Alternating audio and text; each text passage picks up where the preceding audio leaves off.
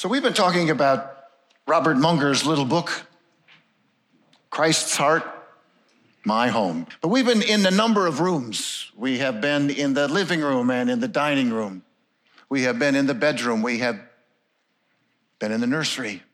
And this morning, we're going to make a little trip over to the hall closet. So in keeping with that, I'd like to invite you to turn with me in your Bibles to the book of Luke, to his gospel. We're in the 19th chapter. We're going to share the first 10 verses, and then we're going to skip over to a passage in the Old Testament in Proverbs as our text. So here's what Jesus did, and here's what Jesus had to say according to Luke. Jesus entered Jericho and was passing through.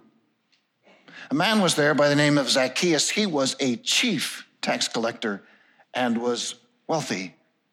He wanted to see who Jesus was, but because he was short and could not see over the crowd, so he ran ahead and climbed a sycamore tree to see him, since Jesus was coming that way. When Jesus reached the spot, he looked up and said, "Zacchaeus, come down immediately. I must stay at your house today." So he came down at once and welcomed him gladly. All the people saw this and began to mutter, "He has gone to be the guest of a sinner." But Zacchaeus stood up and said to the Lord, Lord, look, here and now I give half of my possessions to the poor, and if I have cheated anyone out of anything, I will pay back 4 times that amount." Jesus said to him, "Today, salvation has come to this house, because this man too is a son of Abraham. For the Son of Man came to seek and to save the lost." And then our text is found in the book of Proverbs. It's found in the 28th chapter in the 13th verse, and that goes like this. "Whoever conceals their sins does not prosper, but the one who confesses and renounces them finds mercy."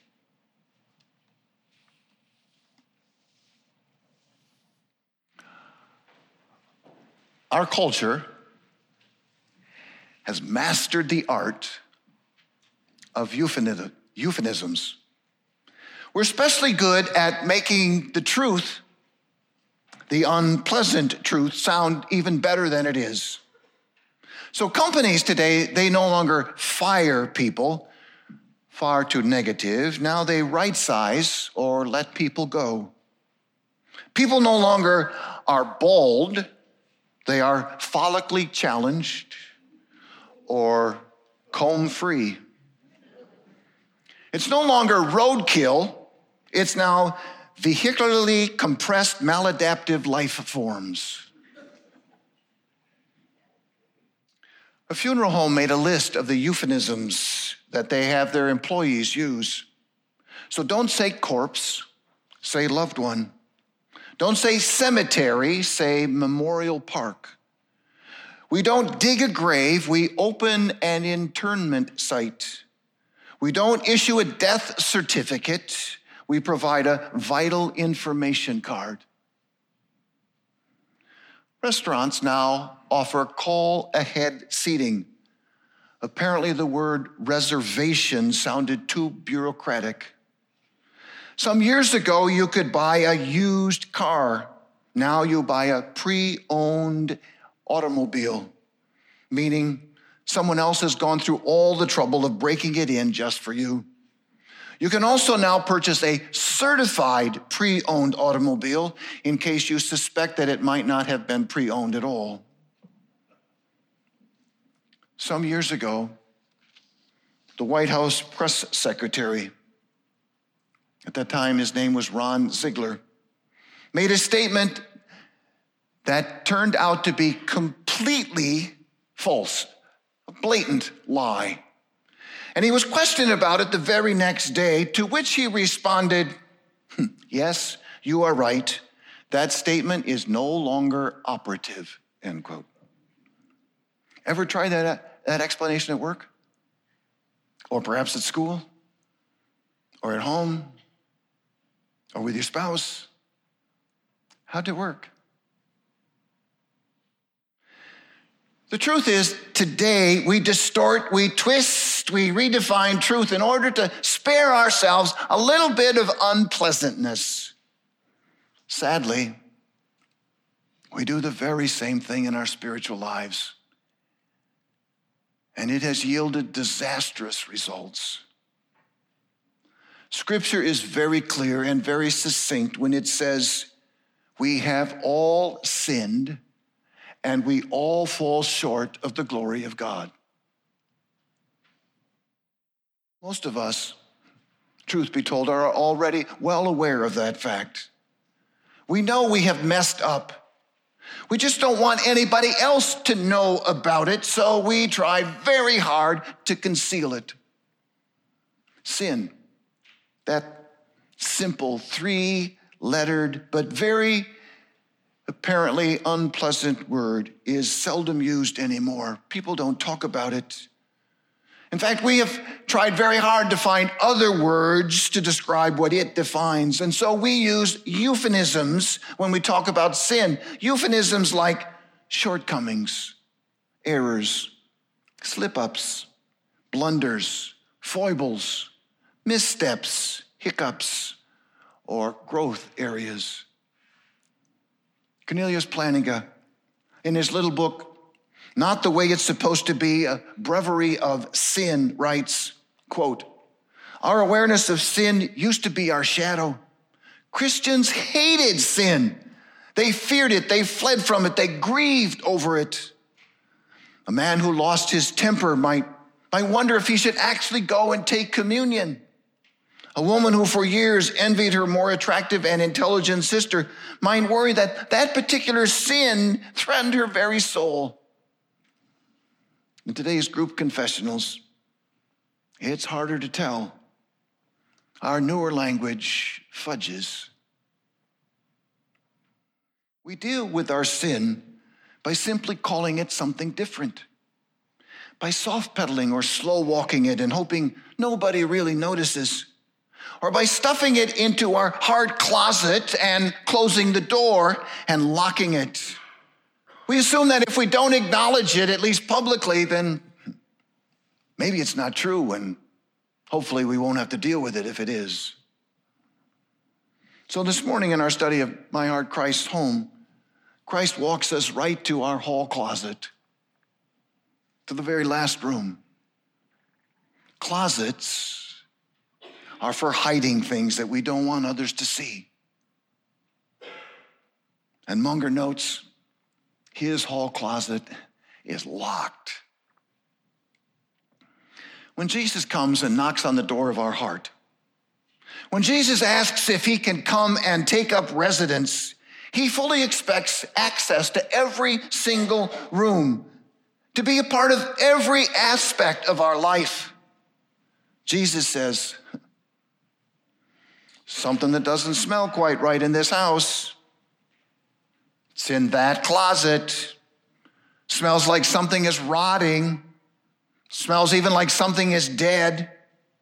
Has to go. Some years ago, Marilyn and I had a possum that died in between our wall. The smell, as you can well imagine, was horrific. It seemed to last forever. But the truth is, we couldn't cover it up with perfume, but we slowly got used and accustomed to the odor. Munger says that Jesus' comment just simply made him angry. He says, Jesus, I have given you access to almost every room and every part of this house, but I have just a couple of old habits, just a couple of attitudes, and I need them. Fact is, I want them. Truth is, I'm not going to change them. I am not giving you the key. To which Jesus says, if that's true, then I can't stay in your house. I can't live with that smell. I'll have to leave. The hall closet is usually the hardest closet. That's why Munger saves it till last. That's why we're talking about it at the end of this series. It's usually the last room that we want to give Jesus access to because it's the room that contains all of our best secrets, where we've put our indiscretions, the things we would hope and prefer God didn't know anything about. We put them in that closet for a reason. We want them to stay hidden. We want them out of sight. We don't want to have to deal with them. Munger watches Jesus as Jesus turns and starts to walk out the door. And Munger slowly relents. Okay. I'll give you the key, but you'll have to clean it out. I don't have the strength. And probably, to be truthful, not the interest as well. When Jesus came, there was one word that he used over and over and over again. Some of you know that Jesus had what is called a forerunner. He had somebody to come announce his coming. His name was John the Baptist, and John the Baptist began talking about this word when he said in the desert of Judea, repent, for the kingdom of heaven is near. When Jesus came, Jesus began to preach, the scripture says. He began to say, repent, for the kingdom of heaven is near. After John was put in prison, Mark tells us that Jesus went into Galilee proclaiming the good news of God, and Jesus was saying the time has come. The kingdom of God is near. Therefore, repent and believe, accept, receive the good news. Catch the word? The word is repent. The message dominated Jesus' life and ministry. Repent. Repent means clean out your closet. When Jesus returned to his Father and sent his Spirit in his place to be with us forever, there was a message the church is supposed to proclaim as well. Peter talks about it on Pentecost, the very birth date of the church, and he says, when people heard this, that is Peter's message, they were cut to the heart. That is, they were willing to turn over their key.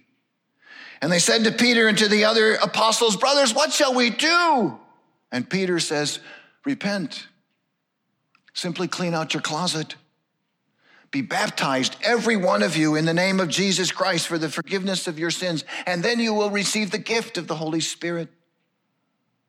You see, the focus of Jesus coming into our world is the same focus Jesus now has standing in front of our hall closet. The door needs to be unlocked. Our closet needs to be cleaned. And repentance is the path. Repentance is the path to deepening our relationship with the Father. Repentance is the prerequisite to life in God's kingdom. Repentance is necessary in order for Jesus not only to take up residence in our heart, but to stay and live with us. And that's what he wants to do. He doesn't want to just pay a visit. Just doesn't want to come for a cup of coffee and stay a little while. He wants to move in. So the question is, he stands in front of our hall closet is, how do we turn it over to Jesus? That is, how do we go about acknowledging and confessing and then avoiding sin and transforming our relationship with Jesus Christ? So he keeps on staying. Well, repenting means not ignoring. It means not excusing. It means not rationalizing. It means not blaming somebody else for our sin. You see, sin naturally encourages us to do all of those kinds of things. Watch the news some night. Everybody's doing it. It's never anybody's fault. It's always somebody else's fault. No one takes responsibility for the mess that we're in anymore. We always blame someone else. We always blame something else for our improprieties. You know, I was having a bad day. You misunderstood. Sin encourages hiding. It's what it does. Maybe you remember way back at the beginning, Adam ate some forbidden fruit and God asked him, Adam, why are you hiding? Did you eat from the tree that I specifically told you not to eat from?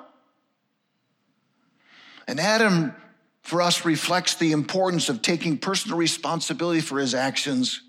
He sums up all of his courage that he can muster, and he says, it was that woman that you gave me. She's responsible for this. This wasn't my idea. I didn't ask for her.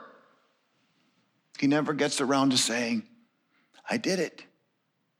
I'm responsible, even though he did. Adam has the audacity to blame God. That's what sin does. Sin and hiding are two sides, if you will, of the very same coin. They go together. But the results are disastrous. Listen to the psalmist.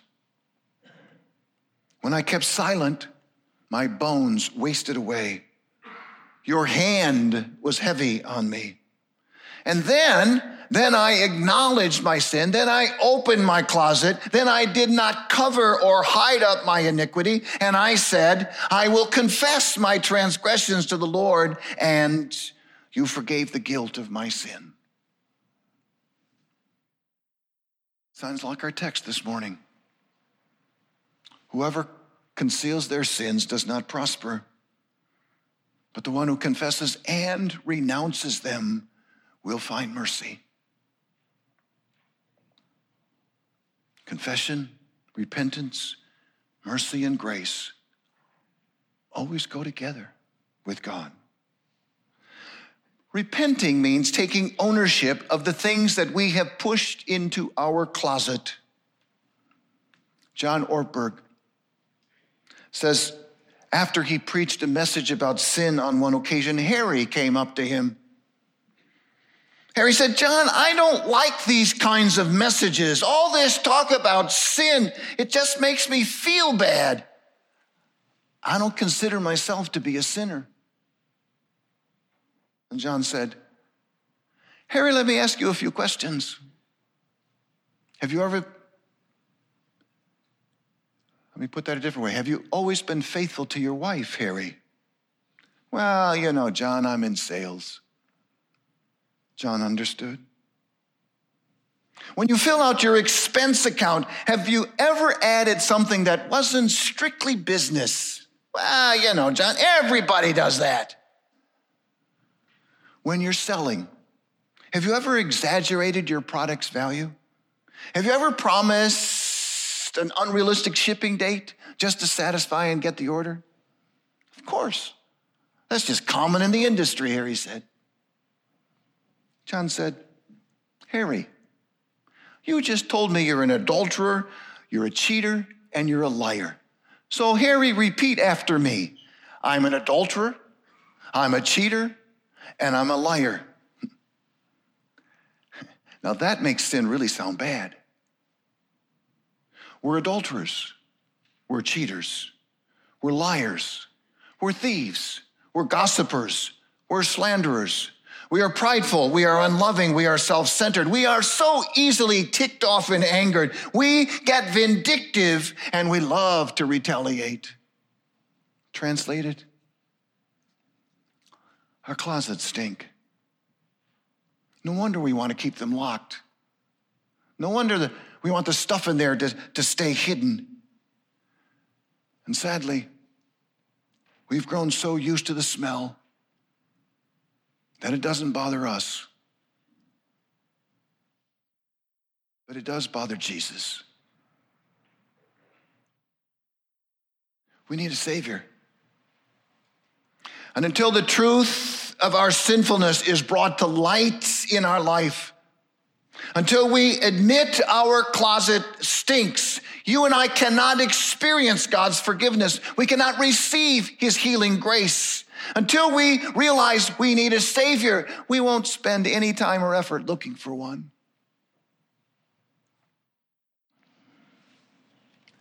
Marilyn does the laundry in our house. She does that for a very good reason. She knows that I like to maximize efficiency, and so I would just wait for a huge pile of laundry, and I would squeeze it all into the machine with a plunger until it couldn't take no more. I'd add a little soap, and I'd close the lid, and you already know the result. Everything would come out looking the same, dingy.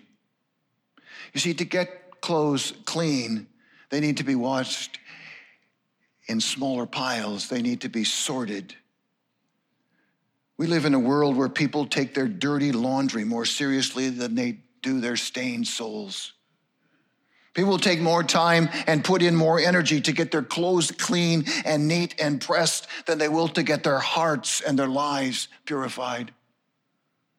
We prefer to throw all of our laundry into one great big pile and say, God, please forgive all of my sins. It's even easier when we do it corporately all together. Father, please forgive all our, mostly their sins, Father. It's a lot less embarrassing. It's less depressing. It's less painful.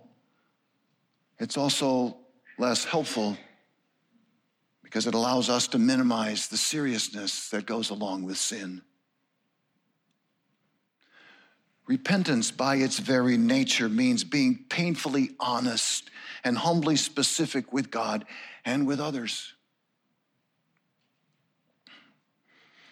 God, I said I was late for that meeting because traffic was bad. Truth is, Lord, I didn't give myself enough time. I told a lie. I'm a liar. God, please forgive me. God, the reason I gossiped is because I wanted people to think better of me than they do of others. I want to project this image of myself, this very positive image, so that people don't realize my reality, my heart. Father, please forgive me. Father, somebody did something that I didn't really like, and so I sent them a nasty anonymous text message. Father, I wasn't as gracious with them as you have been with me. Father, please forgive me. God, the reason I complain so much is because I know my way and my perspective is so much superior and better than theirs. And Father, I know that that's pride. And I need to be more encouraging and more supportive. So, Father, please forgive me.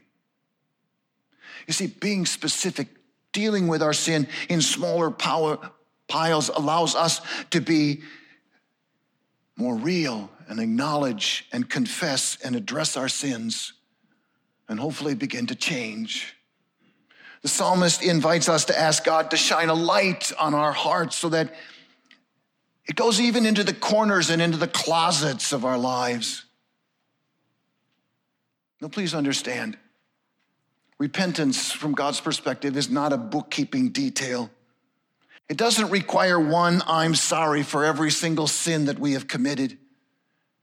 Sin is a specific act, but it is not only a specific act, it is a condition. It is a brokenness in our heart and in our relationship. It's a mess that is eventually going to leak out, spill out, and it smells. We can't stop it. We can't even hardly slow it down. We need to acknowledge that our life's issues are a mess and that God wants to clean it up. And all we need to do is ask. Because the truth is we don't have the ability or the capability of cleaning it up on our own. But repentance is the first step in healing the relationship. The relationship between the Father, the Son, and the Spirit, and me. The relationship between the person or persons I have offended and me. The relationship between the neighbor that I have committed to love and me. Repentance is the key to the closet that allows Jesus to open it up and to clean it out. So you might know the story of Zacchaeus, the one we read a few moments ago. It's the classic example of a smelly closet. You see, Zacchaeus was considered immoral by his fellow Jews. He was a lost cause. He was a loser.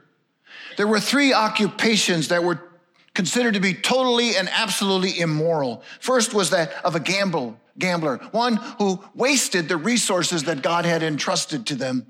The second was a user, that is an extortionist, one who would charge exorbitant rates for somebody when they borrowed money. And the third was a tax collector.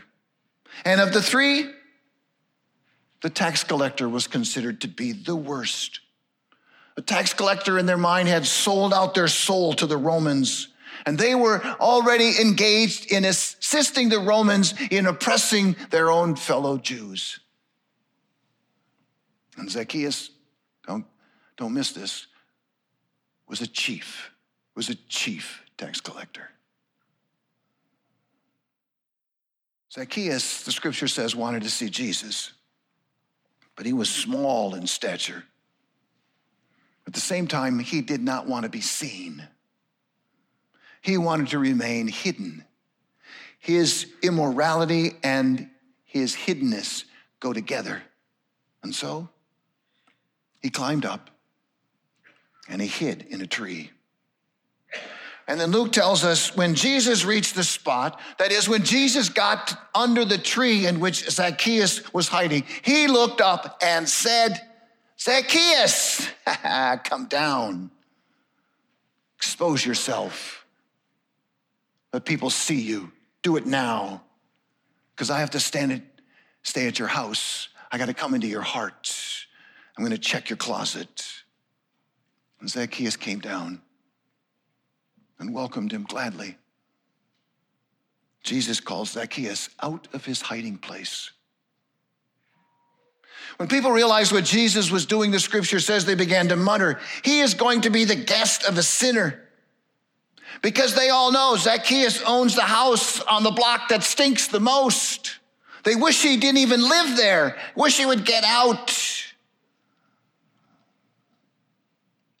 That's not news to Zacchaeus. Zacchaeus knew he was morally ragged. The key to coming out of hiding is to admit when we're ragged too. That we're all ragged. That we need to get it out in the open so Jesus can come in and clean it.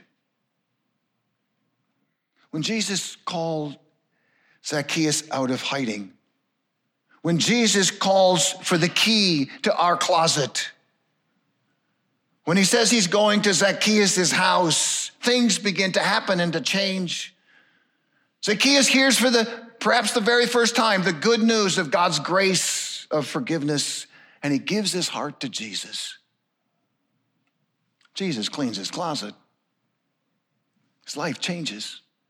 Listen, "Lord, here and now I give half of my possessions to the poor, and if I have cheated anyone out of anything, I will pay back 4 times the amount." Repentance leads to a clean heart. Repentance invites Jesus to come in and to transform our life. Repentance gives us God's assurance that you and I will spend eternity with Jesus. So Munger writes, "Once I passed him the key. Once I repented. Jesus took the key, he opened the door, he entered it, and he took out the putrefying stuff that was rotting there, and he threw it all away." Last week, we talked about the foundation of our faith. We talked about the joy that we receive simply because Jesus went to the cross and sacrificed his life for us. And while he was on the cross, he announced, "It is finished." And then we said he died and he was placed in the grave for us. And God raised him up from the dead. And then Jesus told us again, "It's finished." Sin has been paid for. Redemption has been won. Salvation is complete. Atonement has been made. Finished. The Apostle Paul says, God forgave us all of our trespasses, erasing the record that stood against us, nailing it to the cross. So if we believe in Jesus, if you believe in Jesus, if you give him the key to your closet, he'll come in and he'll clean it. He'll forgive all of your sins, past, present, and future. It is not a forgiveness that we earn. It is not a forgiveness we deserve. It is not a forgiveness you and I can contribute to in any way. It is also not a forgiveness that awaits us someday far into the future. It is a forgiveness that God in Christ promises is already now here for us, complete, finished, accomplished. It is by his mercy. Remember the text for today. It is by his grace. Christ's resurrection promises us new life in Christ. But you and I can't experience that new life in Christ until the matter of sin, our stinking closet, has been settled, till it's been cleaned. Jesus knows that. And he makes an offer to do it all for us. That's why he wants all access. He offers to come, to clean it, to paint it, to fix it up, all in a moment's time. Immediately, you and I will have a fresh, fragrant breeze blowing through the whole house. We don't have to do anything. Just give him the key. We couldn't even if we wanted to. So is it true? Is it really true that sin fully, finally, and forever is forgiven? Yes, it is. James Bryan Smith says he had a really hard time accepting that. He had been taught that every single sin that he had committed required a corresponding confession. And so on one occasion, he asked his mentor, Dallas Willard, if that was true, if full, final, and forever forgiveness was a thing. And Willard said, yes. And then after a brief pause, Willard added, it is a wonderful thing to know that God no longer deals with us on the basis of our sin. And Smith said, what? And Dallas repeated, if we are in Christ, God no longer deals with us on the basis of our sin. And Smith looked at him and said, do you really believe that? And Willard said, yes, I do. And so did Luther. And so did Calvin. And so did Wesley. In fact, the entire Reformation was built around the themes of faith alone, grace alone, and Christ alone. The fact that our entire salvation is the work of God. And you and I get to make no contribution to it at all except to hand over the key. That's the good news. That's the gospel. But the important question this morning is, do you believe it's true? Do you believe your sins, past, present, and future, are all forgiven because of Jesus' death and his resurrection? Do you believe that Jesus is standing at the door of your hall closet and wants to come in so he can clean it and repaint it and refresh it so that that wonderful breeze can impact your entire house and life? He doesn't want to come in to punish you. to judge you, but to make it clean so you can experience his presence and his forgiveness and his healing and his joy. Repentance always leads to God's mercy and to grace. And Jesus loves it when somebody hands him the key to their hall closet. Jesus is the greatest forgiver, transformer, and grace dispenser that our world has ever known or ever will know. He is never shocked. He has never turned anyone away who has come to him genuinely repentant. He could never love you more than he does right at this moment, and he will not love you an iota less when he figures out and sees what's behind your closet door. Grace, you see, is God's specialty. And that's why he sent his own son, his one and only son, to a cross. Repentance is never complete until you and I come to that cross and hear and receive his saving sacrifice is for us. In his love and grace, God has called to himself a community where people can be transparent and honest, where people can confess and be forgiven, where people can be real and still belong. A community where people are so aware of their own brokenness and so overwhelmed by God's grace that they're willing to open their closet door and let him in. And we're a church community is well aware that not only do their closets stink, but others do as well. And they're open to walking alongside those people. And the scripture calls that community the church.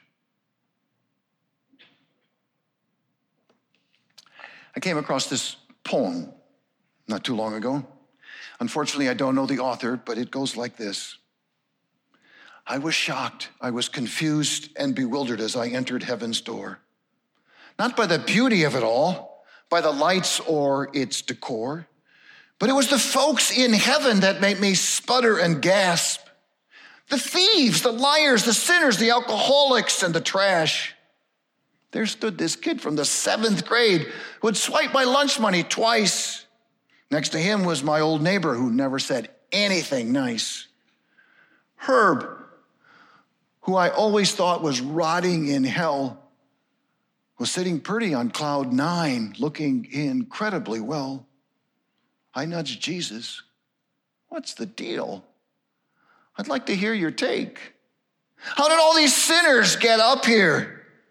God must have made a mistake. And why? Why is everyone so quiet and somber? Give me a clue. Hush, child, he said. They're all in shock. No one thought they would see you. The deep truth of this poem is that we all have an odor that comes out of our hall closet.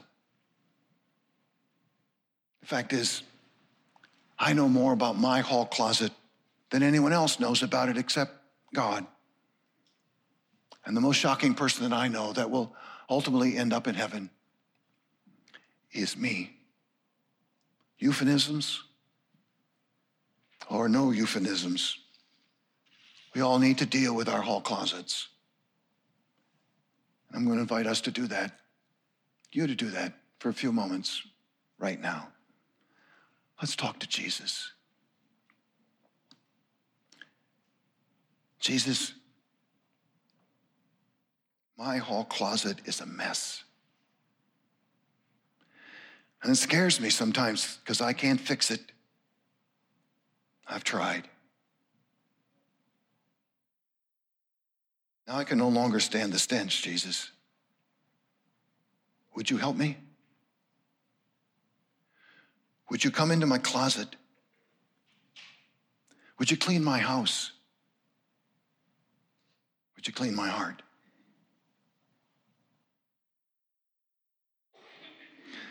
Maybe you've never asked God to forgive you for anything. This morning's a good time to start. Or maybe you talk to him regularly, but there's still some junk tucked in your hall closet that you haven't dealt with. It's a good time to open that door once again.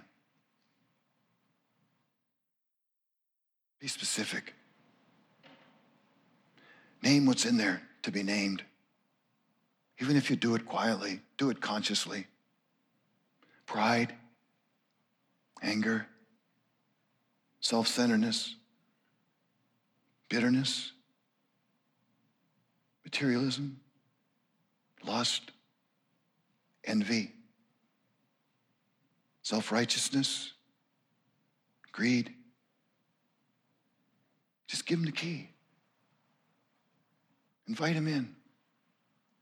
He'll do the cleaning. Talk to him.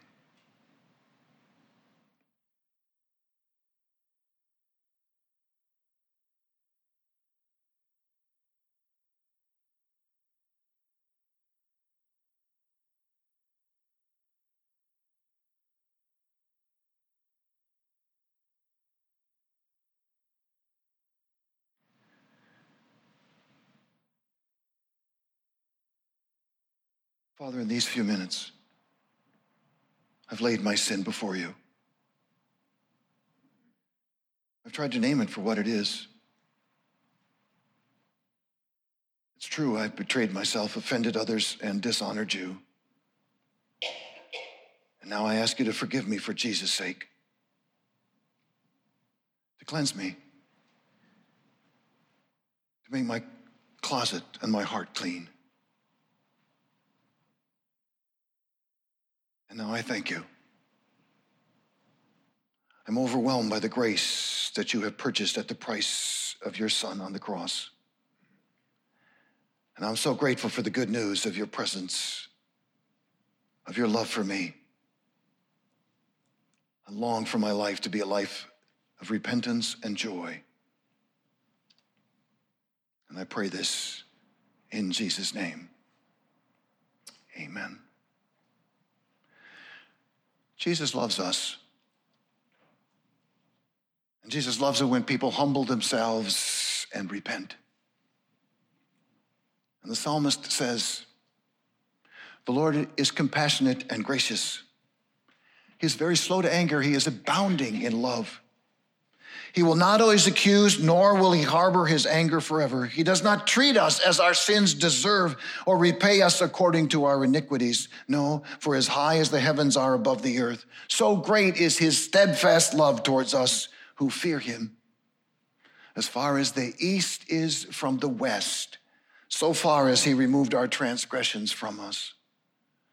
As a father has compassion on his children, so the Lord has compassion on those who fear him. Jesus just loves to clean our closets. It makes his Father glad. It makes our hearts pure. So Jesus can move in, take up residence, and stay.